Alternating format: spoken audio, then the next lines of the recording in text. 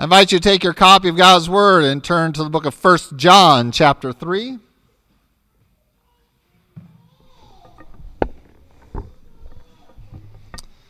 First John chapter 3. We'll be reading into chapter 4.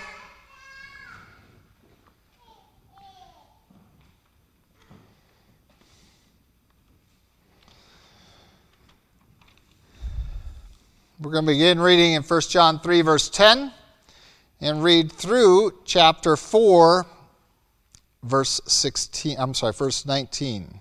No, we're going to read the whole chapter. Yeah. 1 John chapter 3, verse 10 through chapter 4, verse 19. God's word declares, "In this the children of God and the children of the devil are manifest. Whoever does not practice righteousness is not of God, nor is he who does not love his brother. For this is the message that you heard from the beginning, that we should love one another. Not as Cain, who was of the wicked one and murdered his brother. And why did he murder him? Because his works were evil and his brother's righteous. Do not marvel, my brethren, if the world hates you. We know that we have passed from death to life because we love the brethren. He who does not love his brother abides in death. Whoever hates his brother is a murderer. And you know that no murderer has eternal life abiding in him. By this we know love, because he laid down his life for us, and we also ought to lay down our lives for the brethren. But whoever has this world's goods and sees his brother in need and shuts up his heart from him, how does the love of God abide in him? My little children, let us not love in word or in tongue, but in deed and in truth. And by this we know that we are of the truth, and shall assure our hearts before him. For if our heart condemns us, God is greater than our heart and knows all things. Beloved, if our heart does not condemn us, we have confidence toward God. And whatever we ask, we receive from him, because we keep his commandments and do those things that are pleasing in his sight. And this is his commandment, that we should believe on the name of his Son, Jesus Christ, and love one another, as he gave us commandment. Now he who keeps his commandments abides in him, and he in him. And by this we know that he abides in us by the Spirit whom he has given us. Beloved, do not believe every spirit, but test the spirits, whether they are of God. Because many false prophets have gone out into the world. But by this you know the Spirit of God. Every spirit that confesses that Jesus Christ has come in the flesh is of God. And every spirit that does not confess that Jesus Christ has come in the flesh is not of God. And this is the spirit of Antichrist, which you have heard was coming and is now already in the world. You are of God, little children, and have overcome them, because he who is in you is greater than he who is in the world. They are of the world, therefore they speak as of the world, and the world hears them. We are of God.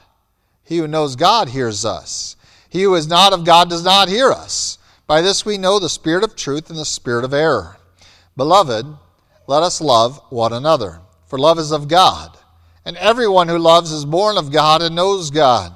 He who does not love does not know God, for God is love. In this the love of God was manifested towards us, that God has sent his only begotten Son into the world, that we might live through him. In this is love, not that we love God, but that he loved us and sent his Son to be the propitiation for our sins.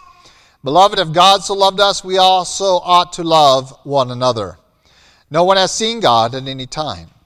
If we love one another, God abides in us, and his love has been perfected in us. By this we know that we abide in him, and he in us, because he has given us of his Spirit. And we have seen and testified that the Father has sent the Son as Savior of the world. Whoever confesses that Jesus is the Son of God, God abides in him, and he in God. And we have known and believed the love that God has for us. God is love. And he who abides in love abides in God, and God in him. Love has been perfected among us in this, that we may have boldness in the day of judgment, because as he is, so are we in this world. There is no fear in love, but perfect love casts out fear, because fear involves torment. But he who fears has not been made perfect in love. But we love him because he first loved us. If someone says, I love God, and hates his brother, he is a liar. For he does not love his brother whom he has seen. How can he love God whom he has not seen? And this commandment we have from him, that he who loves God must love his brother also. As I shared last Sunday, we are departing a little bit from the format that I've followed for the past 7 weeks. As I looked at some of these theological terms and blessings that God has offered to us and provided for us, we have looked at God's initiation of it 1 week and then followed that by looking at our responsibility to receive these and how that happens, what is required of us in these instances. I really covered both of those last week. Hopefully you noticed that. I don't know if you did or not. As we talked about the fact that God's love was obviously initiated towards us in the past through the sending of His Son, Jesus Christ, to die on Calvary's cross for our sins. But that He also talks about His present love and a future love for you that is conditioned upon it's receiving its blessing. His love is there, whether you receive it or not. But to receive the blessing of it requires you to keep His commandments, to love Him, to trust in Him. Just as you trusted in Him to receive His historical expression of love for you, to make it your own. That is, that you took possession of that expression of love rather than just leaving it hanging out there. Sort of like the man who offers his hand in a handshake and no one puts out their hand to receive it. That's how God has expressed His love to men. He puts out His hand. I died for you. And when no one takes that hand and receives it, it's an empty gesture because it has no value and you're demonstrating enmity. But God in His love has removed that enmity and hence we have peace.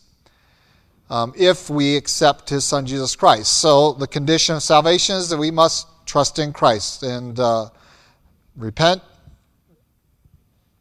becoming a follower of Jesus Christ. In terms of His present and future love, God has consistently said, all the way back as we read last week, that our responsibility to maintain the blessings of that love is to love Him and keep His commandments, to be reciprocating. That just as He has loved us, He then calls us to respond with love toward Him. And then in terms of keeping His commandments, and we're going to investigate the nature of keeping His commandments. We often think, well, that means He's got a whole list of do's and don'ts. But He has very simply categorized them into some aspects of life that we can apply consistently in whatever environment we are. And we find that as we do that, that is not a grievous or hard thing or a boring thing, but rather it is a joyful thing. It is something we can look forward to, and it is something that brings contentment in our life, brings fulfillment, and keeps us from the misery and the downcastness that a world of sin would naturally have on us. And so we want to look at keeping His commandments a little bit more today as an extension of what we talked about last week. And we're going to really focus in on the simplest way to express the commandments of Jesus Christ in our life, and that is by taking our love for God as a response to His love for us, and now realizing that it's time that we share it with one another. That it is not just a vertical aspect, this love that Jude once multiplied to his readers. It is a horizontal relationship as well with one another. That how that love of God is manifested or multiplied amongst His own. And this we want to look at as the Lord allows. Let's go to Him and commit this time to Him. Lord God, we do thank You again for Your word before us, Your Spirit within us. And we pray that as we investigate and renew our understanding of Your requirements for us, of Your expectations for those who are called by Your name, who have received Your loving gift of salvation, who are now members of Your family and of Your kingdom, that we might do so with full hearts, ready to receive Your instruction. Whether we have known of this for decades, that we can rehearse it together and remind ourselves of the extent of what You ask of us and that you also empower us. And for this we thank you by your Spirit that you empower us to accomplish these things. For all this we give you the praise, honor, and glory in Christ Jesus' name. Amen. Well, 1 John 3 and 4 makes it very clear what the commandment that we want to talk about is. This is the commandment. Jesus Christ, when he introduced it, said this is a new commandment I give to you, that you love one another. That as he has fulfilled the law, the Old Testament, well, what is the directive of life now? If the Ten Commandments were accomplished in Christ, that is that he fulfilled them and that we have inherited or been imputed with the righteousness of Christ. That we are now walking in his righteousness, not our own. So when we receive Christ, we are not walking in our own self-righteousness. That's pharisaical. But we are walking in the righteousness of Christ who fulfilled the law. So now we are free from the law. The song says, "Oh, happy condition." Romans talks about that freedom that we have from the law. Does that mean that we go out and live as we please? No, because we are the children of God and are brought into the family of God, we live as he pleases. And the law is not the extent of what pleases God. We have expressed this many times in the past, that you can try to keep the Ten Commandments all you want, and you have still not accomplished that which truly pleases God. His righteousness, his expectations, his holiness is far above that. Those are some minimum standards just to demonstrate to you your sin. That's what they're there for. They're not there to work your way to earn heaven. Their purpose is there to instruct you in how miserable a sinner you really are. You can't even keep 10 little commandments. You can't do it. None of you have. You're all guilty. And so the idea that keeping the Ten Commandments is the way to heaven is a no-starter. It just can't get going. And it's not its purpose. It wasn't its purpose then. It was a demonstration of a heart attitude towards God, that I will look to the law, realizing I can't keep the law, hence I have to make all these sacrifices for all the sin that I've done, whether I've done them knowingly or unknowingly. I still had to do these sacrifices. Year after year, day after day in the temple, there were sacrifices being offered because no one could keep the law. And so there was a reminder of sin. There was a picture of what covers sin, that is innocent blood, but it was obvious that the blood of bulls and goats couldn't really do the job. And they never were intended to. And Moses communicated this right at the beginning. There's going to be coming one after me, greater than me. Him you should listen to. Jesus Christ. He is the one who's going to be the completion. So not only did Christ fulfill the law, he finished the sacrifices. He was the once and for all sacrifice. Hebrews talks about it, a better sacrifice, a better high priest, a better mediator that we have in him. And so don't shy away, don't fall away from this salvation, because there's nothing comparable anywhere. There is nothing else available to get right with God. So we see that this is the law that was accomplished. So now do we just have liberty to live however we please? Because we are free from the law. Well, no. Christ himself gave us his commandments.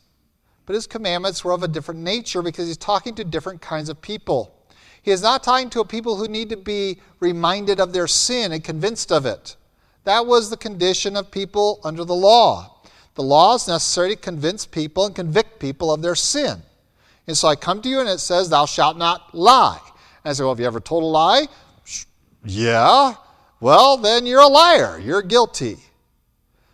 And so that was the purpose of the law. But what are the purposes of Christ's commandments? They aren't given to the world. Their purpose isn't to point out your sin, because you've already dealt with sin because you've accepted Jesus Christ as your Savior. So what is the purpose of Christ's commandments? Christ's commandments are given to those who are in his family, those who are his children, those who have already received him as Savior and Lord. And he says, these are the commandments I give to you. And they're of a different nature because they aren't there to point out your sin. They are there to direct you in your obedient worship of the one who has saved you.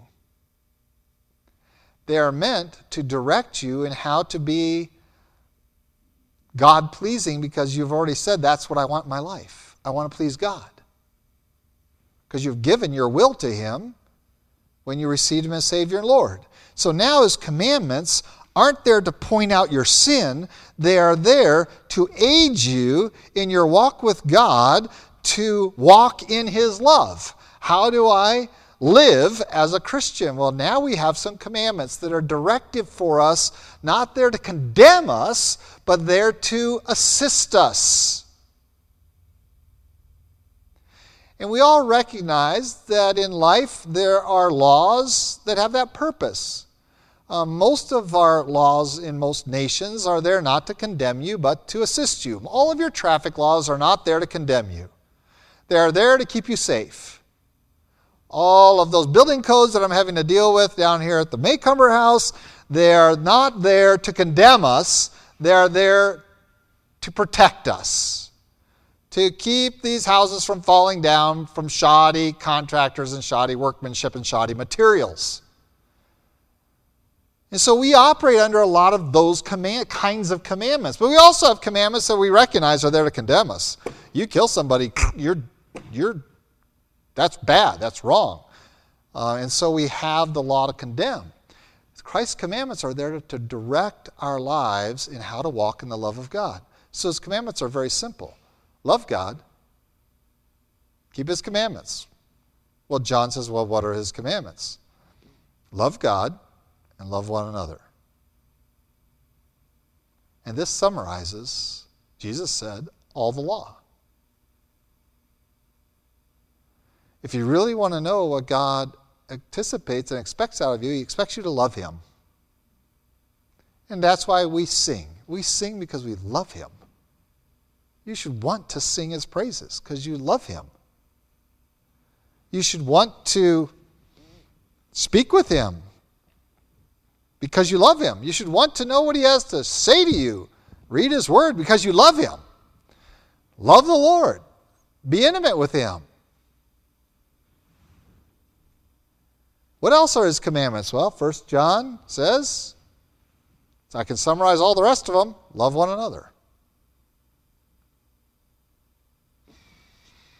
That pretty much washes out all the nasty, doesn't it? You can't gossip because that's not loving. You can't complain. That's not loving. I mean, you can start going through the list, and all of them are covered.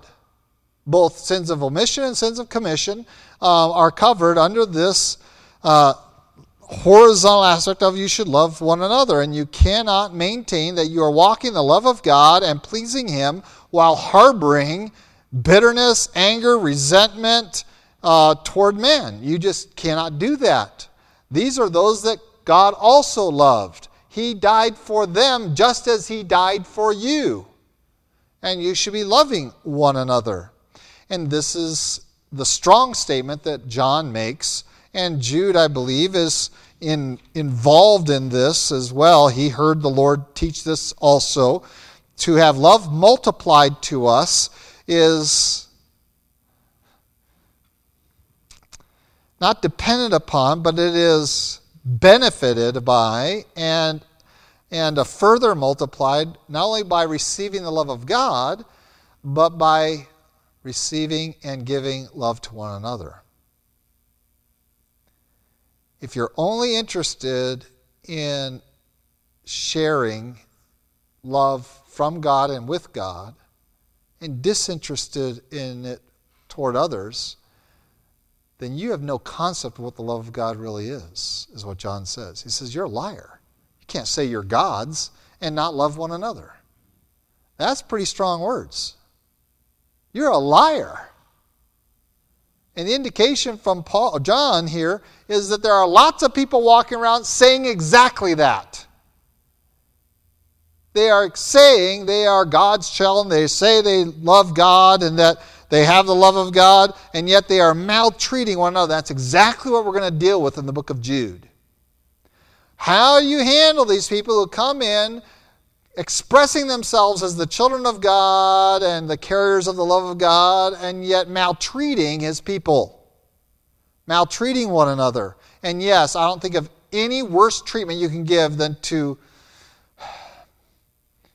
deceive and to lead someone away from the truth of God's Word. I think that's probably the most unloving thing you can do to anyone. Yeah, it's worse than beating on them or anything else, because you are doing damage to their spirit, to their future, to their walk with God, to all that God has done, accomplished in them. So they are the greatest threat that we are told to guard ourselves against in Scripture, not the world. There's a threat from there of turning to carnality. We have dealt with that extensively. But the other, even greater threat is internally. That we have these who claim Christ, but are really just moving among the Christian community for their own interests. And that comes in many different forms. Let me talk about a couple of them. I'm not trying to point fingers, but to help us to understand, when am I crossing the line? When have I gone into selfish Christianity? When have I not made that the priority to love others? I think one of the ways that I've seen it in the modern era is the abuse of the Spirit gifts. It is very clear from Scripture there's one reason the Spirit has gifted any of you, and that is to serve others, not yourself.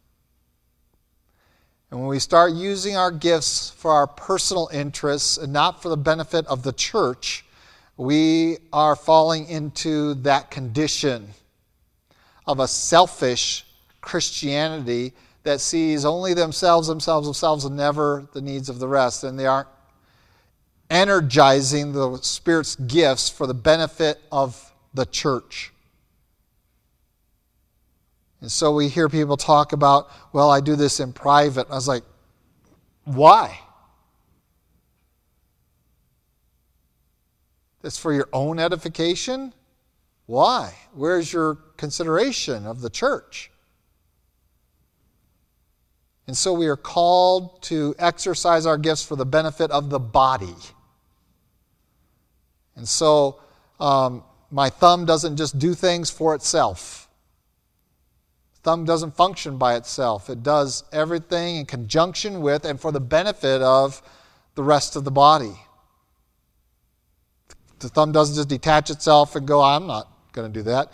And I like my thumb. The opposable thumb is really nice. It would be really hard to pick up a glass of water and drink it without it. Not impossible. I know you have mugs with little stems and you can pick them up like this. But it's a lot more helpful just to have that thumb. It makes work a lot easier. It makes eating a lot easier and drinking. It is really beneficial to my body. It's kind of an ugly, weird thing sticking on there if you just look at it for itself. But its benefit to the body is substantial. If you love one another, you'll recognize you don't have to be the pretty front thing. You can be the little thumb that sticks out there and is kind of weird. But you're going to exercise all of your gifts and abilities for the benefit of the body, and thereby you become substantially important. Well, what drives that attitude? Well, what drives it is the love of God being expressed to love one another. And so we have extensive development of this in 1 John.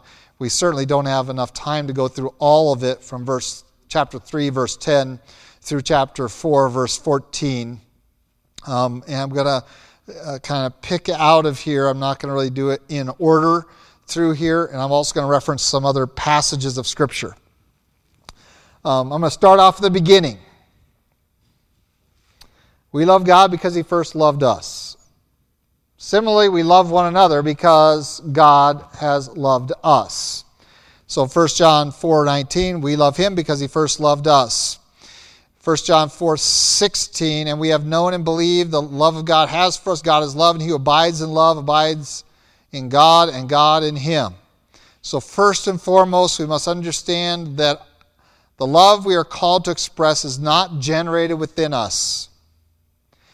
It is not what the world calls love. It is not your affections, your feelings. That is not what we are referencing. It's not your chemical attractions to one another, that you see this person as beneficial or someone that you particularly care for or like, that you have some connection with. That is not what we are talking about. It has nothing to do with that. How do I know that? Because there was nothing in me appealing to God, and yet He loved me. I was a sinner.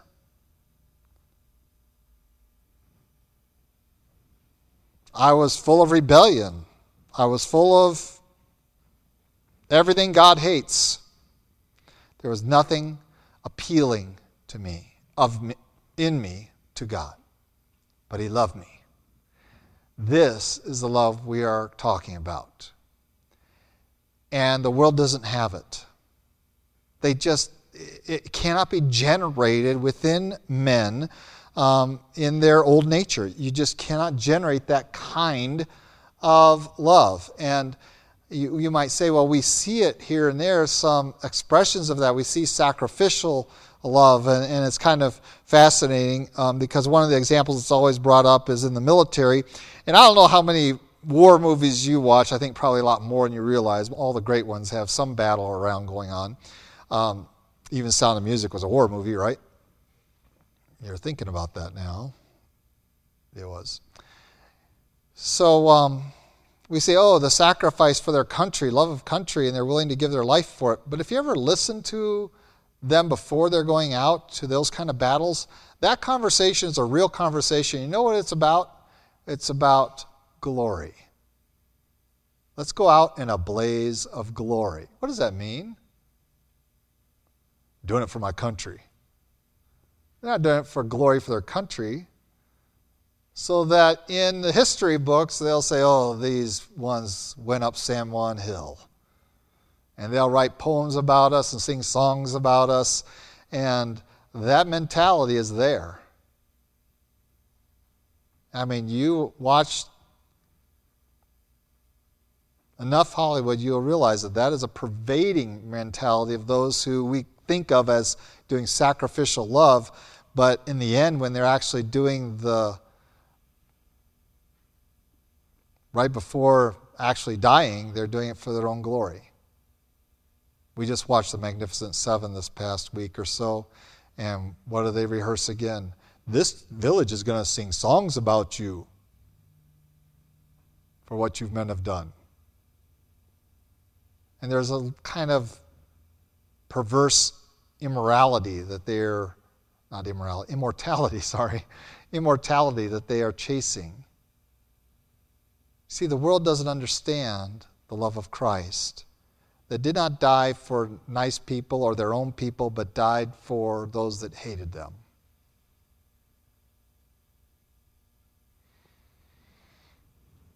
Even the soldier, to the degree that you might say, well, he didn't have that in his mind. He was thinking of his family. He was still thinking of his country, his family, his own. Imagine someone standing up to die for the enemy, to die for the enemy's family, for the enemy's country. We call that a traitor.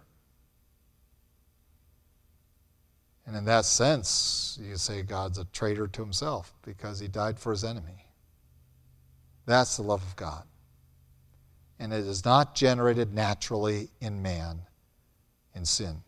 So once we eradicate that idea that we can generate this ourselves, we then go to the Scripture and say, okay, I can love God on this kind of level because he first loved me.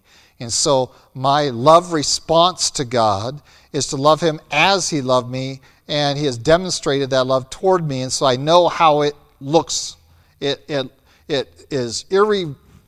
doesn't matter what appearances are. It doesn't matter how appealing someone is or how appealing God is at the time. I am going to give of myself to him as he gave all for me. And we have no comprehension, honestly. I try sometime in my meditation to think about all that Christ left to come here and what he endured. And we're going to try it on Easter Sunday a little bit to understand that.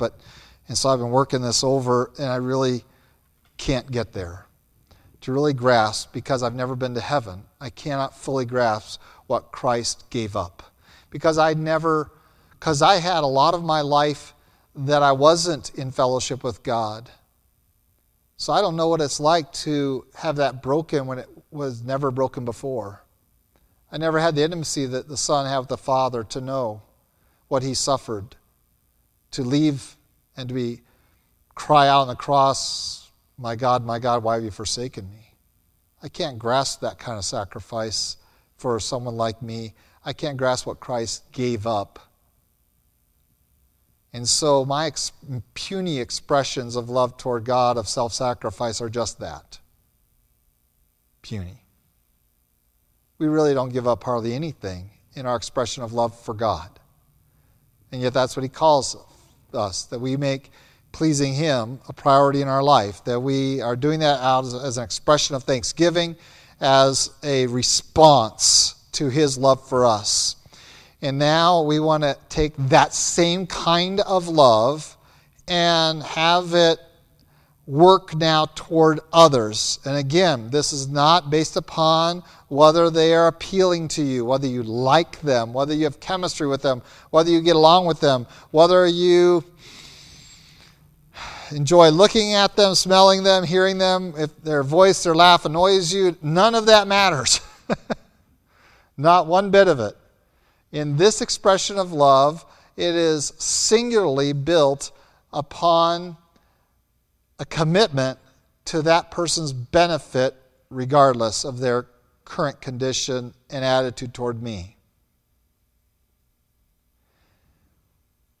You are committed to that person's benefit regardless of how they're treating you. Remember, we were the enemies of God when God loved us and sent his Son to die for us. So the Bible talks about loving your brethren, love your enemies. It's easy to love people that you like. It's easy to love people who are helping you or benefiting you. It's a lot different story to love those who are less lovable, who are in fact your enemies. And yet this is precisely what God calls us to do. And so we are called to love your brethren. It begins at home. It begins right here among the family. And the world's watching. The world watches this all the time. How are we treating one another? What have we surrendered for one another? What have we spent of ourselves that we expect nothing in return for to benefit others? This is the measure of love. I don't even have to walk into the area in the arena of doing injury to others, of lying to them, of cursing them, of abusing them. I don't have to walk into that arena because I'm captivated with how do I benefit them? How do I spend myself to benefit them?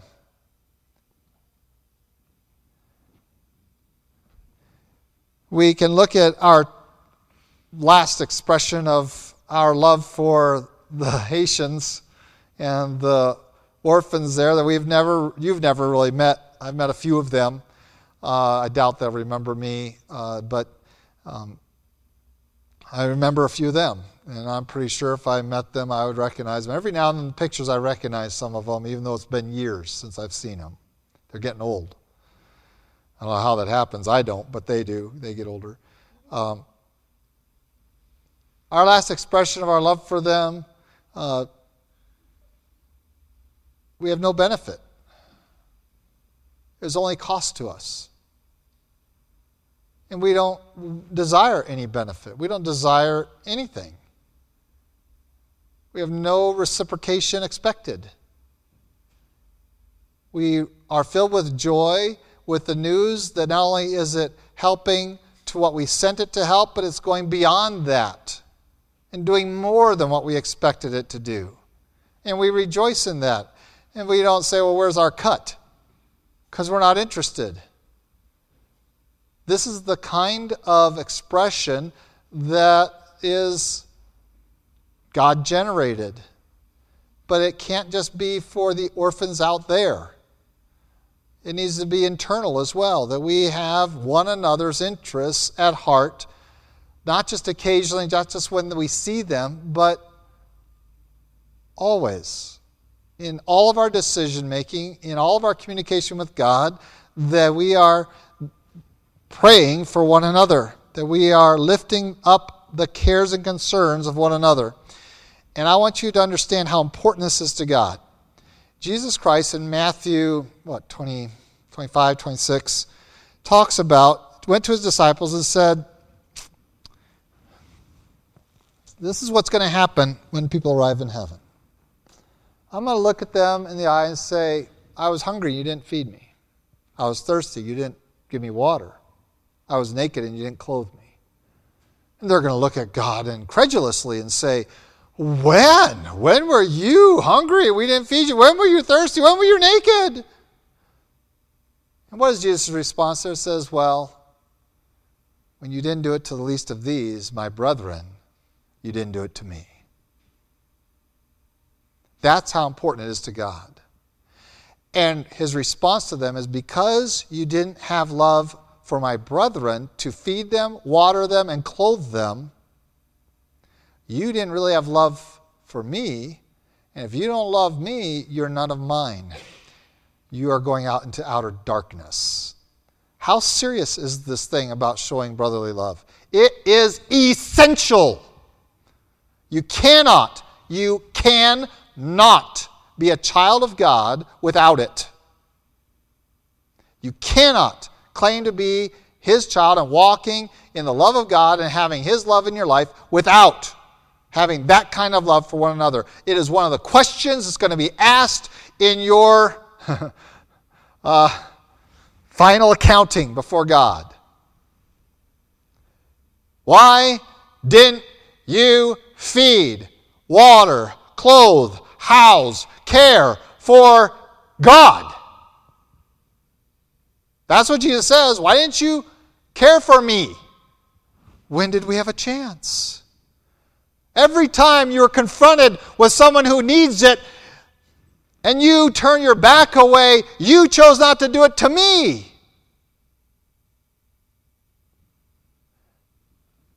You cannot be confronted with those kinds of needs and not have them dramatically affect you if you are a child of God. You cannot be confronted with it. It is not of any glory for me that I go down there and you send me down there to Haiti, and I'm confronted with these images, and I'm carrying these little children around, and I'm realizing they don't need dolls. They need underwear. They don't need candy. They need meat because they haven't had any for a week. They don't need a TV set. They need books to read.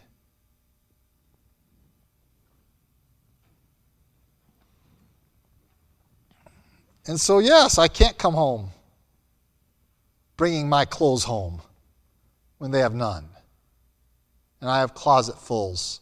We have a storage locker out here with bags and bags and bags of your clothes. Because we have so much, we just get rid of them before they're even worn out.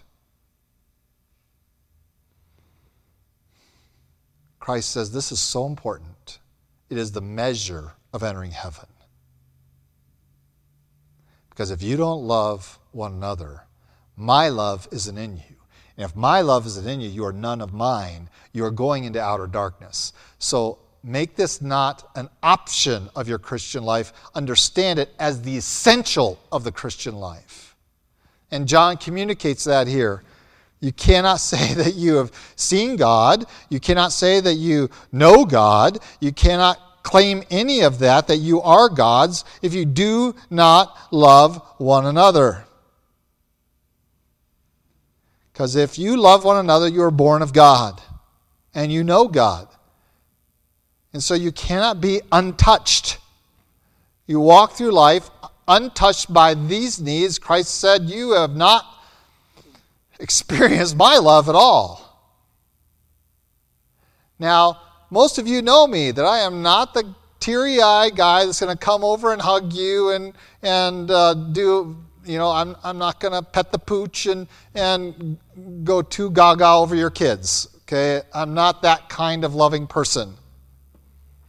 That's what the world is associated with love, and I've been often accused throughout my ministry of being very unloving. Because I don't associate those things with love at all. I'm sorry, I just don't. Because they do nothing. They really do nothing. To me, association of love is, how can I help you? What are some basic needs that need to be taken care of? You need a house? Let's build it. You need clothes? Let's get them. You need the truth? Let me give it to you. Not, oh, you poor thing. What does that really do for you? What is someone coming up to you saying, oh, you poor thing, really do for you? Come on. I'm happy about you poor thing. I was like, yeah, I am. Well, how did that help me? I know my wife wants me every now and then to come and say, oh, you poor thing, you had a hard day at work. But get dinner on the table. No. It doesn't really help. From my perspective, Jesus Christ says, you love me, you're going to feed, water, clothe. You're going to care for one another. Don't say you love someone. Say, oh, we'll pray for you, maybe once, if I think of it, and do nothing. That kind of love is the world's, and it's empty. It's not God's. God so loved us that he gave. He gave himself. Everything for us. So when you start to claim love for one another, be prepared to give everything of yourself for someone else.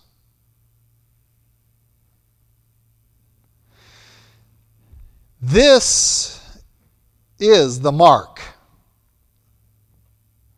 one of the hallmarks that we know we are God's. And that's the whole point. John is writing all 1 John to say that I write these things that you may know that you have eternal life. Well, how do I know that I am God's child? When you have the love of God for the unlovable in your life that moves you to sacrifice anything and everything of your time, your attentions, your energies, your resources to meet other needs, even to the detriment of your own.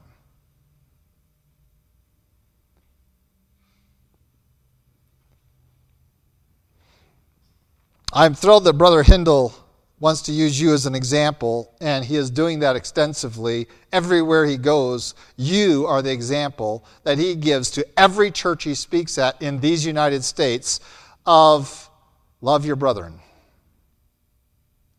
And for this, I praise God that I can be your pastor. And it has to be not only towards Haitians and Indians and Peruvians, it needs to be toward Robertses and Wesselinks and Bumphreys and Gonzaleses.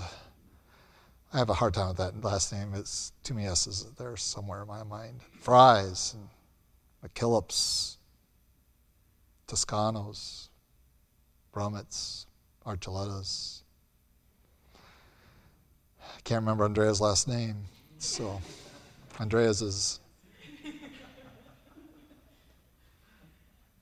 We need to take care of each other and all the brethren. It is the hallmark of your faith. When it's missing, you have no relationship with God. That's missing.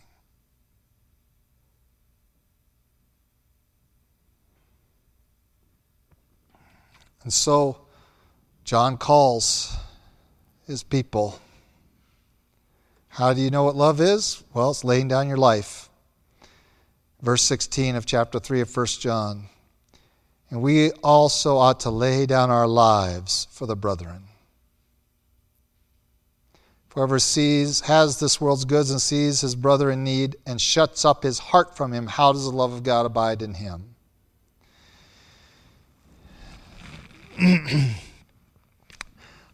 We qualify under the first phrase of verse 17 extensively.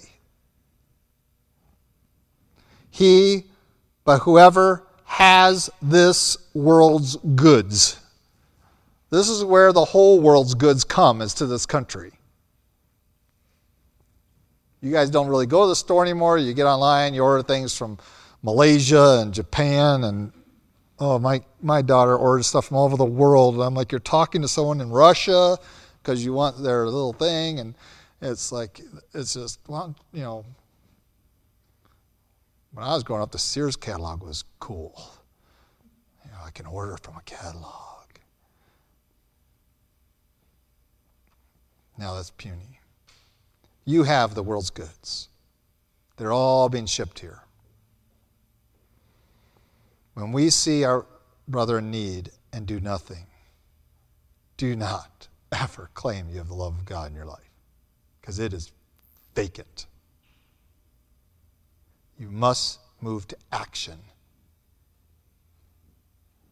or you are none of Christ. Can you imagine God's going out, sitting up there in heaven saying, well, I love you. I wish I could do something.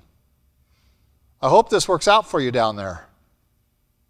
Get back with me and let me know what I can do. No, God loved from heaven and came down from heaven. Not to be treated like a king among you. And that's why I won't go back to Hades, because that's how they treat me. I don't want to be treated that way. He came to be treated as a servant among you. He didn't come to be served, but to serve.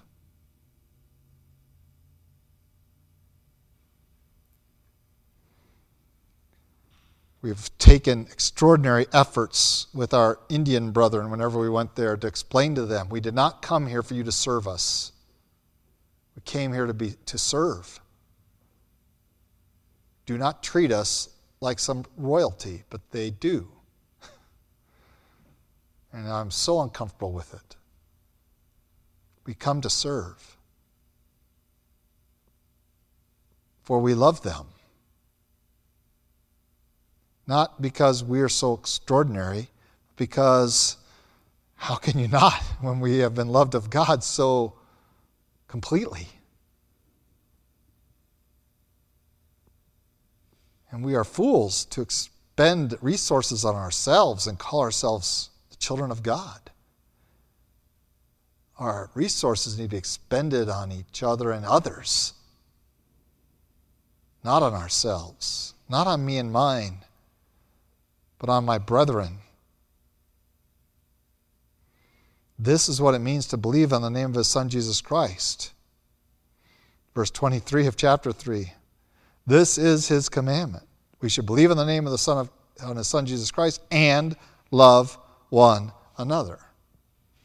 You want to love God and keep His commandments? You cannot do it without loving one another. You cannot do it without loving one another. You can read your Bible, pray every day, and we need to add something to that song, and not have the love of God in you.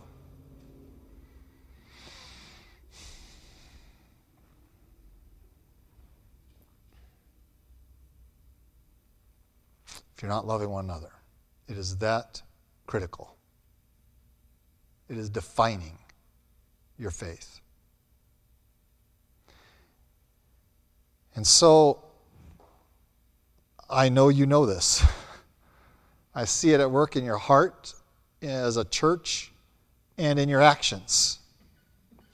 The world that knows about it, the church, larger church that knows about it, sees it, recognizes it. I get the benefit of being able to talk to them more than you.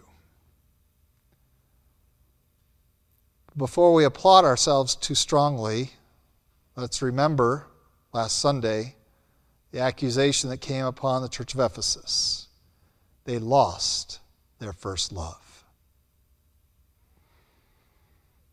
We're going to need sermons like this, aren't we? Pretty regularly to make sure we don't lose it.